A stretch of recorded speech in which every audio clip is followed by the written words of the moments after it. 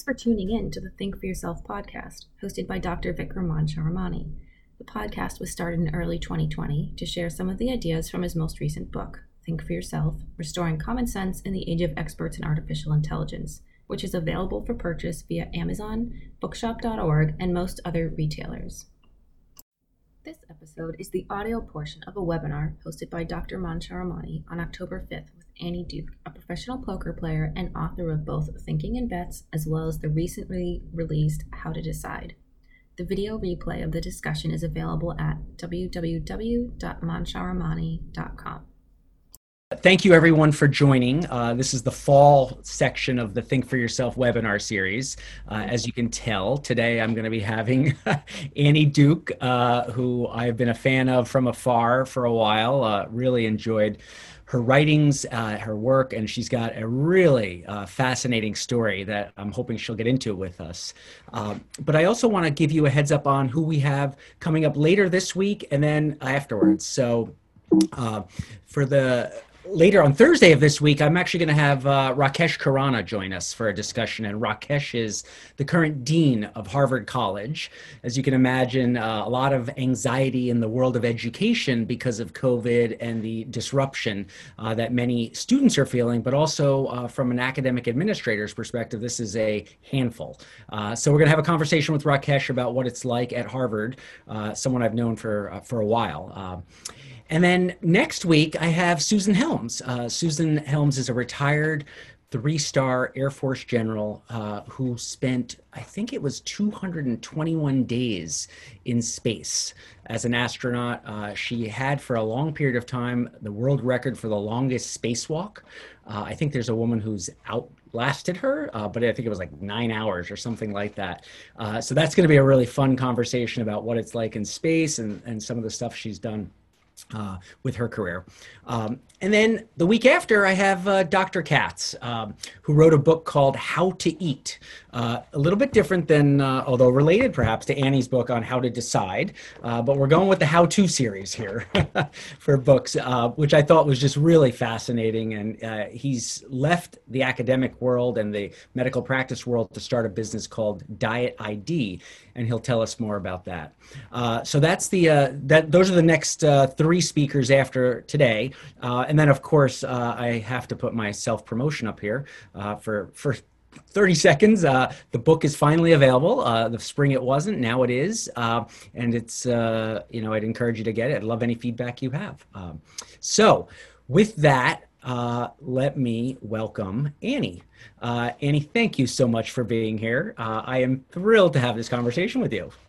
Thank you for having me. I'm excited that we got this together pretty quickly, actually. We did. Well, so all of you will have read that Annie's new book is coming out. It's called How to Decide. It comes out, is it next week, Annie? Yeah, Tuesday the 13th, a week from tomorrow. But a very bumpy road to having it released. I'm not sure if everybody knows, but it was the original release date was September 15th. And I got a phone call from the president of the publishing house. I think it was about 2.5 weeks before it was supposed to come out. And I'm like, why is Adrian calling me? It's as anybody who's written a book, like getting a call from the president, it's like not usual. And he said, there's a problem. And what had happened was that because of COVID, there was a misprint in the book. The reason why I say because of COVID is COVID didn't cause the misprint. It's that there's fewer people who can be at the printer, and a representative from the publishers can't actually be in the plant in order to be able to check the book as it comes off the press. That aside from the fact that there's been a huge surge in demand for books, and so the printers themselves are just really overwhelmed. So what happened was that books are printed in 20-page kind of tranches, and one of the 20-page tranches got printed twice, one of them got left out. So we had to make the decision to delay for a month. But now it's a week from Tuesday, October 13th. Yeah. Perfect. Well, that's exciting. There were no repeats of 20 pages in the version I had. So no, the one that you had all the pages in the correct order. And it's a great read. I do recommend the book should. Yeah. Yeah. So, Annie, let's start with your personal background, right? So you grew up in New Hampshire, and let's just say as part of a poker playing family. Well, I mean, it eventually became a poker playing family, in as much as my brother also became a world champion poker player. But Yeah. I would more aptly describe us as a avid card playing family. Okay. Uh, so yeah, I grew up in New Hampshire, just outside of Concord, New Hampshire. My father was a teacher at a place called St. Paul's School, which is quite a famous boarding school. My dad actually, interesting. I mean, this is kind of an American dream situation because my father's parents were first generation. His dad never completed sixth grade. He was an orphan. Yep. And so his father started becoming he was a door-to-door salesman in order to support himself. And my father has a PhD. So I think that's just, Awesome. quite an arc. So my dad had grown up in West Philly and then sort of made his way to get a master's at Harvard in English Lit. I ended up being a teacher at St. Paul's. So I grew up on the campus of St. Paul's. Actually got to go there. It was one of the perks of my father being a teacher was that your tuition was waived. And from there, I went to Columbia. And then from Columbia, I went to UPenn to study cognitive science. Was getting my PhD there. Actually did 5 years in the program there and was really had finished all the work for my dissertation. But as I was going out for all of my job talks, I got sick. I needed to take a year off. I needed to support myself some way. And I was intending to go back to become a professor. So I wasn't going to like reboot a new career or something like that. So that's how I ended up in poker. It was a very strange thing in the 90s in particular, because it wasn't on television. But again, my brother had already been playing. So he's the one who actually suggested that I do that literally to make money in the meantime until I went out onto the academic job market. And then I retired from poker 18 years later. So it's a pretty long meantime. There you go. So, but Eddie, Montana is not what jumps to mind when I think of like poker destinations. Yeah. So the way that Montana ends up in there is, so I was in UPenn. I was living in West Philly, and when I got sick, I was actually newly engaged, and so when I knew that I had to take some time off, my ex-husband, he's now my ex-husband, but my husband at the time, his family actually lived in Montana. And so he suggested that we just go stay in Montana for a year until I was finishing everything up, just to sort of relax. And then, we would hang out with his family and whatever. So when we got there, it was my brother who actually knew, I can't remember how he knew this, but he knew that there was poker in Montana. So they had these little tiny legal card games. So a bar could get a license to have a card game. So the place that I went was in Billings, Montana. It was in downtown Billings. It was a place called the Crystal Lounge. Yeah. And when you came in, it's probably whatever's in your head is what it was. Okay. There was usually, like on Saturday nights, there was one guy covering country songs, like in the corner. And then Montana had some legal gambling. So there was like a row of $5 poker machines that people would sit at. And then this was also the bar where the sex workers were. So that was sort of the top of the bar. So it was drinking, gambling, a guy in the corner singing, and then some other vice happening. And then if you went sort of past all of that, there was a very narrow stairwell down into the basement of the Crystal Lounge. And there were 2 tables, and the ceilings were about like maybe a foot higher than my head. And I'm not that tall.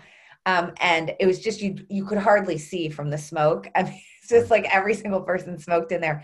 And there were 2 tables. One was a low stakes table, which was a $3, $6 table. And then in the back, there was the high stakes, which is $10, $20.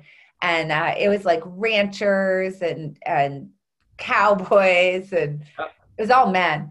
Anyway, so that's where I started playing. Right? My guess is there weren't many women. Yeah. There were some women who were dealers. I mean, dealing the cards. Because I said the word vice, I feel like I need to clarify that. They were dealing the cards, so they were professional dealers.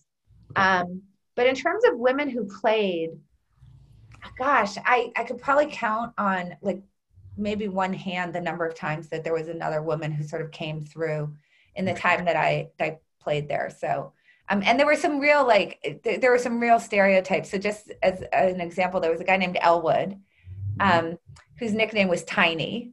Yeah. So like I'd clock a minute like maybe 450 in Okay. terms of pounds, I right? So gotcha. that's Yeah. why I was saying tiny, you know. Yeah. So it's like, you know, it's like it was just really like it was really a scene, and it was kind of like a very much like a caricature Yeah. of what you could imagine that this Sure. kind of situation to be. It was really it was an interesting start to that career for me for sure. But it worked out, right? I mean, you were successful there, and then you took it on to quote unquote the big time, right? Down to Vegas. Yeah, uh, so I played in Montana for a couple of years, and within a couple of years, I actually played in my first World Series of Poker, which would be like the championship series that occurs for poker. And I did really well. I played 4 events. I made final tables, and I actually came in. I might get this wrong. It was like 20, somewhere in the 20s. It might have been 21st or 20, somewhere between 21 and 27. I can't even remember the place in the main event. Like I made it really, really deep. And I actually made a profit of $70,000 that year. So it just in that one event. And so my husband and I sort of decided we were going to take that money and move to Las Vegas where I could play in bigger stakes. Because in the stakes that I was playing in Montana, even if I was like way better than the game, like much, much better than the game, the amount of money I was probably going to rate to make an hour was about $20 an hour. Yeah. Because one of the reasons they just had a cap on the size of the pot. So there was only so much that you could, it just sort of capped how much you could make. And, you know, $20 an hour, like, I mean, I was young, I was in my 20s, but, you know, I was hoping to make more than that. So we moved down to Vegas right at the end of 1994. I was actually pregnant with my first child. Okay. And, and then that's what I ended up doing. And I played poker exclusively until about 2002. Okay. And then in 2002, I pretty randomly actually got asked to speak to a group of options traders about how poker might inform their thinking about risk. Yep. I didn't actually end up talking about that. I actually ended up talking more in the biases and heuristics space. Because I think that's actually more important. You know, risk is basically like a calculation that you can make, but the inputs into whatever your risk calculations are really where things go wrong. Is that we really misestimate what our edge is, and if we can't estimate that properly, then everything else that happens after that is just going to be, you know, not good. So that's what I ended up talking about them in 2002, and that was when I started really thinking in a really explicit way about the way that my background in cognitive science and what sort of this real world, very practical experience of decision making that poker really demands of you, where you have, you know, everything that you want, lots and lots of skin in the game. You have to do it really quickly. There's very little information. There's lots of luck influencing it. It's a market that you have to trade in. You have to build models of other players with real world consequences. So I started thinking about that conversation more explicitly. And from that first talk, really kind of ended up building out this consulting business. And then in 2012, I rolled out, and that's where I've been ever since. And now, funnily enough, I've circled all the way back to UPenn, where I'm once again back in the research game as well. So full circle. And you gave up the poker? I haven't played poker professionally since 2012. Yeah, not at all. And but I feel like I'm playing poker every day. So it depends on how you define poker. Yeah. Well, you know, the professionally part is the part that's interesting. I worry about the poor people in the neighborhood game that may not know your background. Oh, actually, you know, it's really funny. And it doesn't have to be this way because there's lots of luck, but when I was living out west, obviously, I for a while in Las Vegas, and then I actually lived in Los Angeles for a long time. But when I retired, I actually moved back to the East Coast, which is where I'm from. And when I very first moved back here, my now husband, my second husband, he had a friend who said, "Oh, you know, do you think Annie would come and play? We have a yearly tournament. So in this area near where I live, there's like a group of home games, and then all the home games get together and they have like a big tournament once a year." So, so he says to my husband, like, "Do you think Annie would come and play?" So my husband says to me, do you want to, I mean, it'll be a friend of me, like, please, Yeah. can you do me this favor? We can go play in this thing. So we Yeah. do. And so I won it. And here's the deal with it.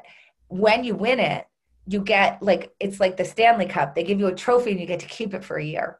Yeah. So I'll tell you what, if you walked into my house, you couldn't find, it would be very hard for you to find my actual world championship trophies. I do have them somewhere, but not in a place where public people would be able to see them. But I had that trophy from this tournament on my mantle for a year. I've never been prouder of any accomplishment in my life. That's great. Good for you. Well, speaking of these home games and sort of the sort of charity games that somehow made it into your life, I noticed that you did stuff with Africa, sort of using poker tournaments to raise money for Africa. Is that right? Yeah. So I've done Talk a little bit also about why Africa. Oh, sure. So it's a lot of stuff. Yeah. So poker, it turns out, is like a great way to raise money for charity, because unlike like a rubber chicken dinner and whatever, it's we all know like those things aren't necessarily that fun. If you do a poker tournament and you raise money that way, people actually really enjoy themselves, and it's for a great cause. So I've actually sort of organized a few different big poker tournaments for charities, two of which actually I founded. So one I founded with Don Cheadle and our friend Norman Epstein, and it was Ante Up for Africa. So do you remember when all this stuff was happening in Sudan? Sure.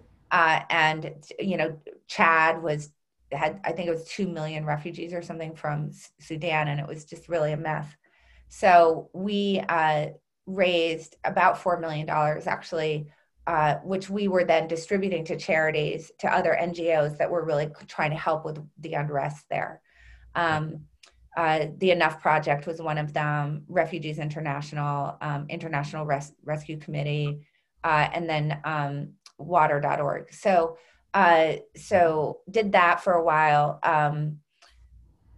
Also, I'm on the board of After School All Stars, which was founded by Arnold Schwarzenegger, and we've been doing an annual charity poker tournament to raise money for that. So what we do there is provide 3 hours of structured after school for about 90,000 kids across the country every day. Obviously a little challenging during COVID, but we've been actually trying to bring online education to help shore up the learning loss for these kids, because we're dealing with almost 100% of the kids that we deal with receive Title I benefits. So they're the most at risk, certainly during the pandemic. And so we work to really ramp up being able to deliver them online programs, because they're the ones most at risk of being left behind. And then I also founded my own charity, which is the Alliance for Decision Education. Yep. And we also do an annual poker tournament. So I guess, when I say professionally, I mean, I do play poker to raise money for the causes that I care about. Yep. No, that's great. So last tidbit on the personal side before we get into the content of your books, which are great. TV. Right? You spent a little time, Celebrity Apprentice, other fun stuff.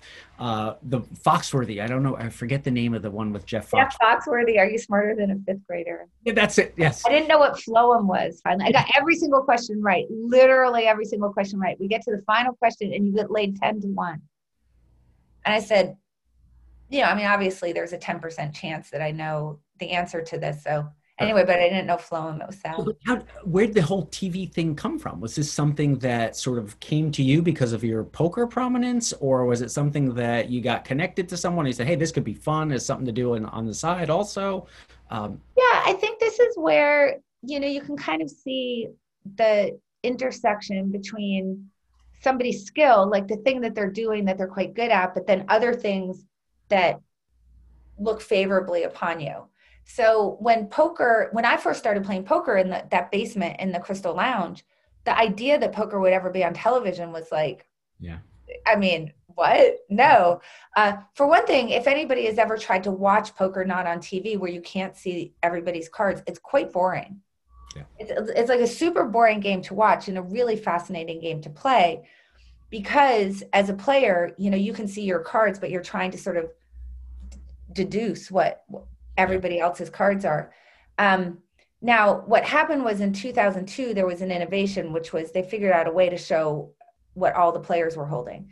And that actually made it a really interesting game to watch because now the viewer was actually in a superior position to the player. So if you're just like watching a game, you can't see anybody's cards. So you're in an inferior position to the player in terms of your knowledge. But when you watch it on TV now, you're actually in an superior position because you can see everybody's cards. That made the game quite fascinating to watch. So, so now all of a sudden poker becomes like the hot new thing on television.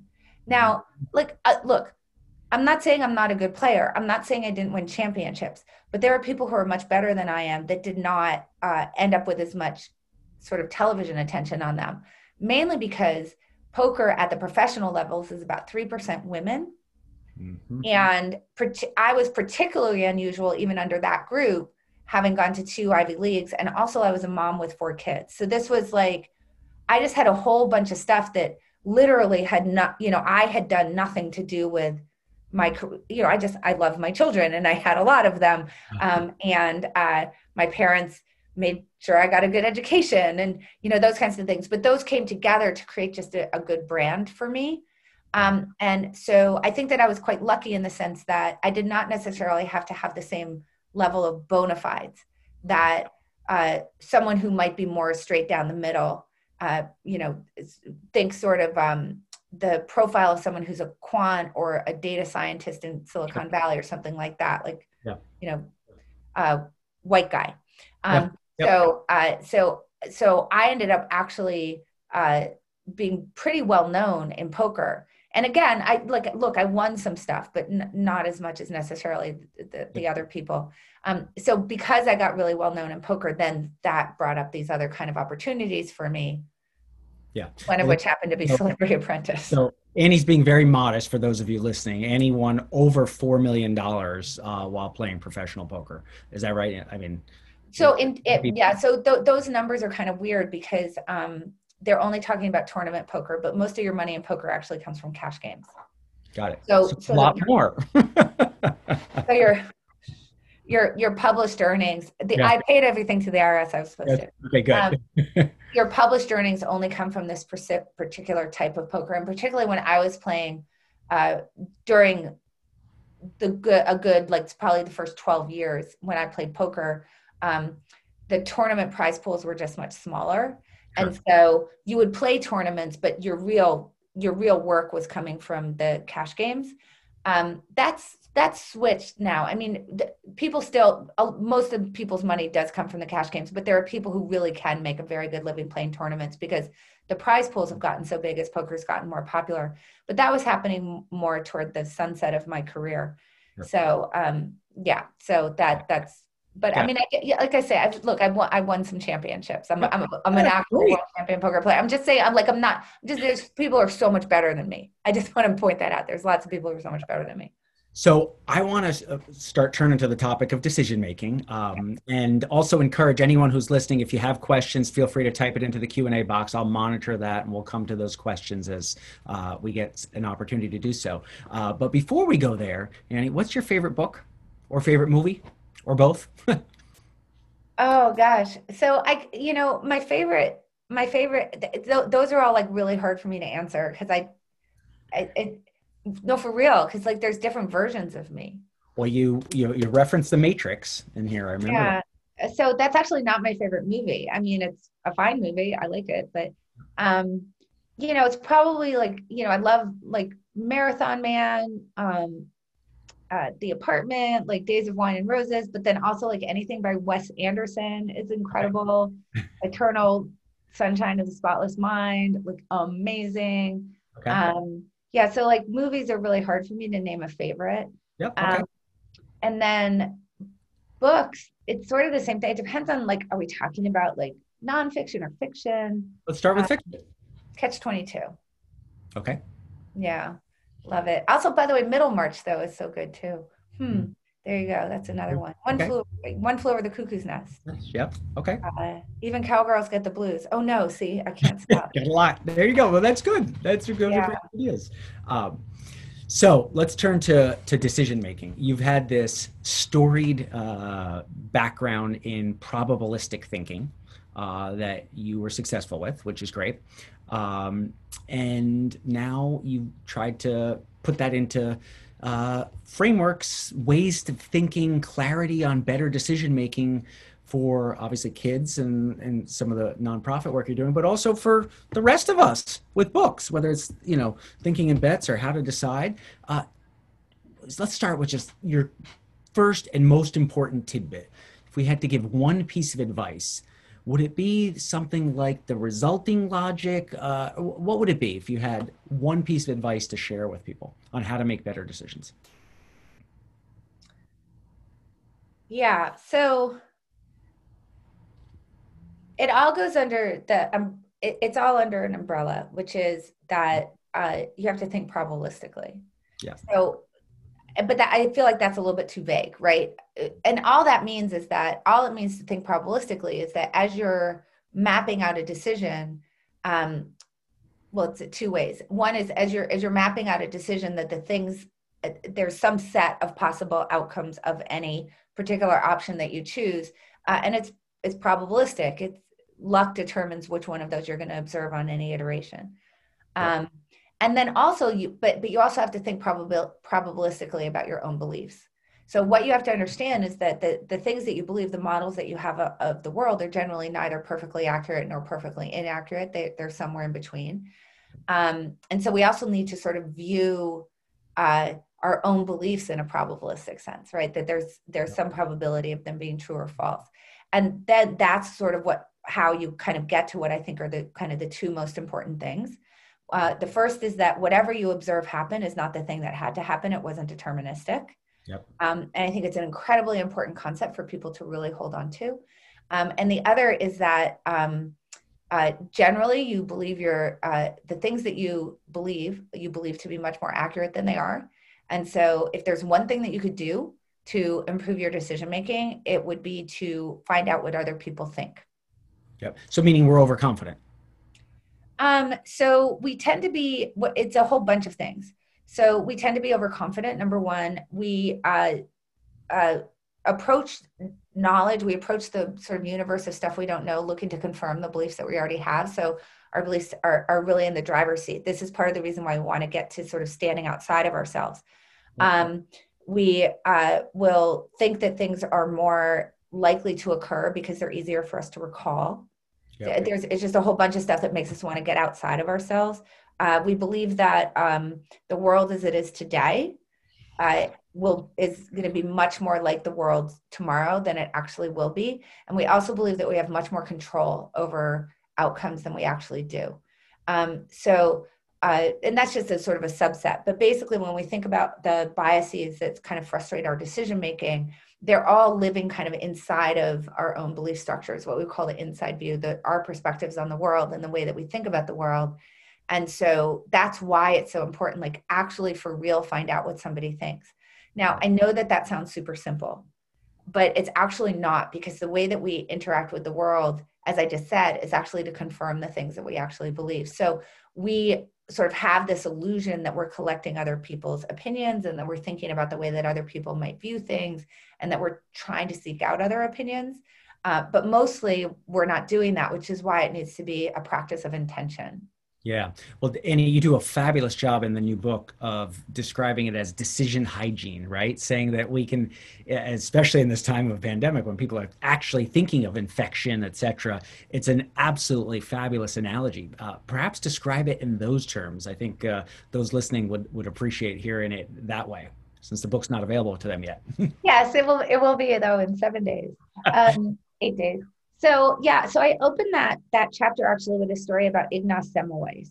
Not sure if everybody knows who he is, but he was a doctor in the early 1800s, and he was working in a hospital. And at that time, the leading cause of death for women was childbed fever. So you'd give birth and then you would get a fever and then you would die. And I believe the rate of childbed fever was about 16%, which is very high. So, it was very dangerous to give birth then. So what happened to him was that he noticed that a colleague of his was doing an autopsy. And during the autopsy, his colleague cut himself with the scalpel that he was doing the autopsy with. and subsequently died of childbed fever. Well, that's weird because he didn't actually give birth, right? He was doing an autopsy. So Semmelweis kind of put two and two together and said, aha, I think the problem is that basically we're going from autopsy to delivery. Yep. And that what we actually need to do is to make sure that we're practicing really good hand hygiene. And if we just wash our hands in between patients, particularly dead ones, then we should be able to reduce childbed fever. So he instituted a policy of hand washing in that particular hospital and worked great. I think the incident of childbed fever went down to about 3%, and he immediately got fired. It's weird, right? So, and the reason was that, I mean, sort of, again, going back to this idea that we reason about information, even information that seems like incredibly objectively compelling, we reason about it in a way that will support our beliefs. The other doctors were quite offended by the idea that somehow they were infecting the patients, and so rejected the evidence of their eyes and ears, as one might say. So he got fired. He went to a couple other hospitals, tried to institute hand washing there, got fired from those as well, eventually ended up in, at the time, what you would have called an insane asylum, and died of an infection. Yep, ironic. Just like, it's such a horrible kind of like Greek tragedy that happened. But of course, the point was he was right, that it's really easy for us to infect people without knowing it. We certainly know that during a pandemic, but it's not just with germs, it's also with our own ideas. And, you know, we're all pretty familiar with the problem of like groupthink and the problem that we interact with news sources that tend to agree with us and whatnot. But one of the biggest problems we have is that when we're seeking out other people's advice, we tend to offer the opinion that we're trying to seek from them first. So as an example, like if I'm thinking about hiring a particular candidate and I want to get your take on it, I'll generally say like, you know, I saw 3 candidates. And then I'll tell you something about this one candidate, you know, they have a great CV, but I'm kind of concerned about one of their references. But then the other references said they were great. And I talked to them and they're like super charismatic and on the ball. And they were so creative in the interview. And I think they're awesome. What do you think? Yeah. And I just didn't wash my hands in between patients, because essentially what I've just done to you is kind of one of 3 things in terms of my ability to actually find out what you think. One thing is that you may disagree with me, but be unwilling to say so because I may be in a superior position to you. You may be junior to me in some way. Could be in a leadership role. I could be a subject matter expert. Like if I were telling you about a poker hand, I think that probably if you disagreed with me, you would probably assume that I was right. Yep. So you may not speak up because you're just like, they must be right. And I don't really want to disagree with the boss. You may not speak up because you think you're wrong. Mm-hmm. So you just don't want to embarrass yourself. But the other thing, and this is actually mostly what happens, is that your opinion will change as I'm speaking. So as I'm telling you what I think, what's happening is that your opinion is sort of shape-shifting, so that by the time that you're actually delivering the feedback that I was seeking, it has now been distorted by all of the stuff that I told you. Not just my opinions, but also I may have told you the outcome. So if I were to say to you, what do you think of Hillary Clinton's campaign strategy in Wisconsin, Pennsylvania, and Michigan? Did you see how she crushed it and won every state? You would give me a very different opinion than if I asked you the same question and said she lost by a razor-thin margin, despite the fact that the inputs in her strategy would have been identical. By telling you the outcome, I'll actually end up infecting you as well. So what we're trying to do is, if I want to really get your opinion, I've got to figure out a way to withhold all of those germs basically from you. I need to not infect you with my own. As well as not share the outcome, right? I mean, the 2 right. It's both things. Outcomes are infecting are sort of transmissible also. Yeah, and we can see that in all sorts of places. Like in Thinking of Bets, I opened that book with the Pete Carroll situation. So in 2015 in the Super Bowl, he calls for a pass play with 26 seconds left in the game, down 4 against the Patriots, second down on their 1-yard line. So he's got to move this ball 1 yard, and everybody expects him to hand the ball off to Marshawn Lynch. He chooses to throw a pass play, very famously intercepted. Mm-hmm. And this is really how incredibly distortive knowing the outcome is, right? This is this resulting problem that once you know the result of something, it's just, you can't get to decision quality anymore. This was declared by everybody, not just in game, but afterwards, as one of the worst calls in the history of the Super Bowl. But when you actually map out the decision tree, and again, think probabilistically about what was the probability of that particular outcome occurring, as people like Benjamin Morris at 538 did, it turns out that the probability of an interception in that situation is about 1 to 2%. And it's a more complicated decision tree than that, but I can map out the decision and I can actually show you mathematically that this was actually quite a brilliant decision. Not necessarily to pass on exactly first down, but to pass on either first down or second down. You wanted to get a pass in there. It has to do with clock management and game theory and probability and a whole bunch of stuff, but hopefully people will trust me on that. But the problem is that what's really interesting is I've talked about that play. I talk about the play in the book. And for a couple of years, I've opened my talks with video of that play and kind of walked through it. Mm-hmm. And inevitably, someone comes up to me after the talk and just says, "You're wrong. It was a terrible play." And I said, "Well, what's your evidence for that?" It's basically, well, because he lost. Yeah. And this is the whole resulting problem. And this is why you want to, hopefully as much as you can, not actually reveal the outcome to somebody, is that despite the fact that at the time of the decision, there's many different branches of that tree, there's lots of different ways that could turn out. And we can just narrow it down to 3 for purposes, our purposes here: touchdown, incomplete pass, interception. Let's just get rid of all the other ones, of which there are some. Despite the fact that I can tell you there's 3 different ways it will turn out, and they each have some sort of probability assigned to them. As soon as you know which way it turned out, the other ones just completely disappear from your cognitive landscape. That's the end of them. And the one that happened was inevitable. And obviously, if the bad result is inevitable, the underlying decision must also be terrible as well. But it's a little bit like saying, like, I got home safely, so I drive better when I'm drunk. Yeah. But that's kind of what we're doing all the time. Yep. Yeah, no, it's, the whole outcome-focused decision process analysis is really problematic and yet so pervasive. So I do understand that. All right, so Annie, I have a lot of questions flying in here. Let's attack a couple of them here and there as we go. What's your best book on decision-making that you'd recommend? Besides, of course, Thinking in Bets, which I... Yeah.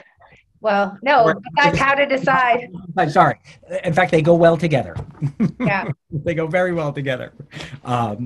Besides that. Right. So I think in order to really improve your decision-making, I wouldn't say a best book, because I think that you need to attack it from 2 sides. Mm-hmm. I think the first thing is to really kind of understand, actually, I would say 3 sides. The first thing that you need to understand is kind of, how does decision-making go wrong? And, obviously a book like Thinking Fast and Slow is going to get you a pretty broad overview of the ways that your decisions will go wrong. I would recommend that anybody read that book. That being said, it's not a particularly prescriptive book. Yep. It's a much more descriptive book, but a description that I think is actually incredibly important in order to understand, why should I care about this topic? Sure. Aren't I a good decision maker? I've been doing it since I was born. Yep. So why do I need to become better? Go read that book and you will be a little bit horrified at all the cognitive errors you're making. And so read that. But then in terms of actually improving your decision-making, if you want something a little bit in the more prescriptive space, the Heath brothers, Chip and Dan Heath, just have just an amazing body of work that you can go look at, that I think are really, really good places to start in terms of your decision-making. Obviously, if you want to go more into the choice architecture space, which would be just saying, how can I sort of construct an environment that will push me toward better decisions, even though I have all of these weaknesses? Something like Nudge is an amazing book. If you want to sort of start thinking about environmental, the space.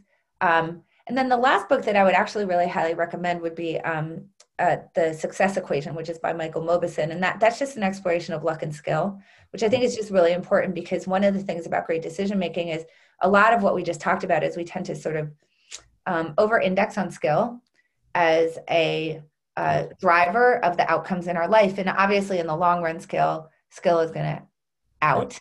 But in the short run, there's a very heavy influence of luck. And I think just getting a clear eye on luck is actually quite important to becoming a better decision maker. So I know, again, I can't ever, it's like a potato chip. I can't have just one. I need to, but that's what I would say. Yeah, it's interesting. The whole probabilistic way to think. I think, Annie, you do a great job of describing it. I think it was in Thinking in Bets. I forget. Sort of life is either chess or poker in those terms, and sort of thinking probabilistically is sort of a framing that I think is useful for those that haven't thought that way. Yeah, I would actually. So it's actually interesting, sort of thinking about this resulting problem, and it's actually related to the uncertainty problem. We can think of uncertainty in our decisions as coming from two places. Place number one is just luck. So you can think about a coin flip, right? If I've examined the coin, I know everything that I need to know about the coin. So I can know that taking on its side aside, it's going to land heads or tails 50% of the time. And so when I make a judgment about it, like, do I want to take a bet? It's going to be objective because I actually know everything I need to know in order to know if I'm offering you $1.10 for every dollar that you're going to pay me, that it's a losing bet. That being said, the luck really matters because I can't control the actual outcome, right? So I could take a good bet. You could give me $1.50 for every dollar that I'm going to lose, and I can call heads, and it's either going to land heads. So that's the first piece, is luck. But the second thing is that actually on top of the luck element, most of the judgments that we make are subjective, meaning that we don't actually have complete information. So imagine sort of a partially hidden coin from us. Imagine if you were in a situation where you said it's going to land heads somewhere between 20 and 80% of the time. Go, right? And you're like, okay, that becomes a little bit harder. Or maybe we don't even know how many sides are on the coin. And that looks more like our decision making. And so we can think about that as the difference between chess and poker. Yep. So with chess, you don't have the same strong influence of luck. You don't roll the dice and sorry, checkmate, you lose no matter what your position is. And we don't have a strong influence of hidden information in the sense that I can see your whole board. And so now we can see what happens if we try to actually do some resulting, and does it work, right? So if we play chess and nobody's watched our game and all they know is that I lost to you, they actually do know they can work backwards. Sure. Right? They can say Pete Carroll made a terrible decision then, right? But in poker, that's not true. If we play poker for an hour and I lose, you don't actually know much about the decision quality. And that's that luck and what's the influence of luck and skill and hidden information problem. And once you add those into the mix, decision quality and outcome quality become discorrelated. And then it's hard to say anything about what one outcome means. If we play for an hour and I win, I'm going to put that like everywhere. Fair enough. I beat Annie. I don't think it's possible, but that's okay. All right, let's go back. Another question. Do you still enjoy poker as much as you used to? And what would be 3 pieces of advice you'd give to a poker beginner? Part of the reason why I left was because I didn't enjoy it as much as I used to. So, but when I do play for charity or whatever, the game is like endlessly fascinating. And so I find the game itself to be super, super, super awesome and fascinating and really wonderful. But, poker got to a place, I think if I went and tried to play poker now, I'd actually be quite bad at it, because when I was playing, everybody was trying to sort of work out their own math, and you weren't doing a tremendous amount of kind of like Monte Carlo simulations or, running 10,000 hands online to try to figure out what the game theory optimal choice would be. We were trying to sort of work that stuff out by hand. And what that meant was that the types of strategies that I could work that would work well for me, which were really relying on a very large skill gap between me and my opponents. I don't know that those would work well now. The state of knowledge of the game just in the last decade has advanced beyond what I think I would be willing to put the work in for. But when I'm playing, if I were at the start of my career, I would put the work in, but not now. Gotcha. But has it turned more scientific, more mathematical? It's in the same way. I liken it to options trading. So in the 80s, if you just understood what a conversion and a reversal were, you were so far ahead of the game. And people didn't understand that you could look at the box and see that it was mispriced, that the stock was just mispriced compared to the conversion. So if you just understood that, you didn't necessarily need to know much more than that, because you could just look for these big mispricings and then trade off of those. Now there's, everybody has quants up their eyeballs, and they're all running their models. And, you're talking about, instead of like edges that you could be measured in a quarter, now it's a quarter of a penny, right? That, like, in less. So you're just trading these incredibly small edges, which means that you just have to be so much better and so much faster at the game. I don't think it favors people who are older as much anymore. If I were just starting out, I would put in the work, and I would understand, and I would be much more of a quant. But it's a little bit of a difference between that division between like the traders who are on the floor, which is what I would have considered myself much more to be, who were, and then who understood the math, but a lot of it was kind of reading the room and that kind of stuff. And, and the quants, and obviously I don't want to compete against the quants model. And that's kind of where it is right now. So I think I would be quite bad if I tried to play now. But in the form that I play it, which is, charity and whatnot, super fun. In terms of advice for a beginner, the biggest advice that I can say is that you won't go wrong if you're a beginner, if you just do what's called playing tight, meaning play a very restricted range of hands. That's how I started out, because poker hands have two components to them. One is the value, which is how good is the hand itself, meaning how likely is this hand probabilistically to win on its merits. Then the other value is the bluff value, right? Like how easily can I get myself out of a situation by just getting somebody to fold a hand that's better than mine. So obviously when you're a beginner, it's going to be harder for you to judge those opportunities that open up for you to be able to bluff, which means that you better have a hand that has more intrinsic value, that's more likely to win on its own. Very simple calculus there. So I think the biggest mistake that beginners make is they just play, honestly, way, way too many hands. And if they just narrow it down and say, I just don't want to get in trouble with the actual hand I select while I'm learning the game, they would be a lot better. That's advice number one. Advice number two is it's almost always better to be the person who's raising or betting than the one who's calling. And the reason is that if you raise, you have two ways to win the hand. You could have the best hand or your opponent could fold. If you call, you have one way to win the hand. You have to have the best hand. I like to give myself two ways to win the hand. So that is the second piece of advice that I would give somebody. And the third piece of advice I would give somebody is it's always better to be in later position rather than earlier position. So the betting goes in order.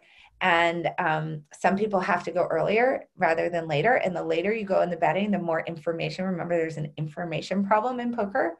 The more information you have by the time that you have to make a choice about whether you want to continue with the hand and how you want to do that. So you should always prefer to be later in position. So that just means you should be much pickier about the hands you play when you have to go first. And you can be much, much less picky about the hands you play when you get to go last. Relating to that, how about emotions? There's a couple questions about how do you manage your emotions situations, and it got me thinking a little bit about in how to decide. You talk about the sort of Ulysses problem or solution, I guess is a better way to think about it. But how do you manage emotions? Yeah. So actually, do you remember when I talked about that very first talk that I gave in 2002, where they asked me to talk about risk, and I talked about something different. Mainly, what I was talking about actually was the emotional component. And how to get that under control. So emotions in poker are really a big deal. So it's an interesting trade-off that you're making with poker, which is you're getting a very fast feedback loop. You get feedback really, really, really quickly in that game, much more quickly than you do for most decisions that you would make in life. I bet you do something back. Boom, I got feedback. Did my bet work? I don't know. And within 2 minutes, there's a chip exchange, which is an even bigger piece of feedback. The downside to that is that we know that as we think about the way that we process the things that are happening around us, it's very path dependent. So, and I can do that. I do this thought experiment when people say, you go and play blackjack, and let's say that you start off the night winning $1,000 and then you lose it all back. Like, how do you feel? And everybody says just like as sad as like you just go back to your hotel room and you just want to cry. But if you start off the night losing $1,000 and you win it all back, meaning in both cases you've broken even. In the second case, you're buying drinks. Now, obviously, for everybody. Now, obviously, seems very irrational because in both cases you broke even, but we know that the path as to how you got there is really consequential. And so unfortunately in poker, you can end up what's called ticker watching, if people remember stocks, which is you're just sort of watching whether you're on a downward slope or an upward slope. And so you can get into these incredibly emotionally hot states. That's combined with the fact that in order for poker to be fun, you actually have to be playing for some sort of stakes that matter to you. Mm-hmm. So when people are losing, they're losing money that matters. And so they can get very emotionally hot. I used to say to people, one of the reasons why I did well in poker was not necessarily because I was more talented than other people, but because I played more the same, whether I was winning or losing, than most people did. So I just kind of have my emotions more under control. And I think that some of that came from my cognitive science background.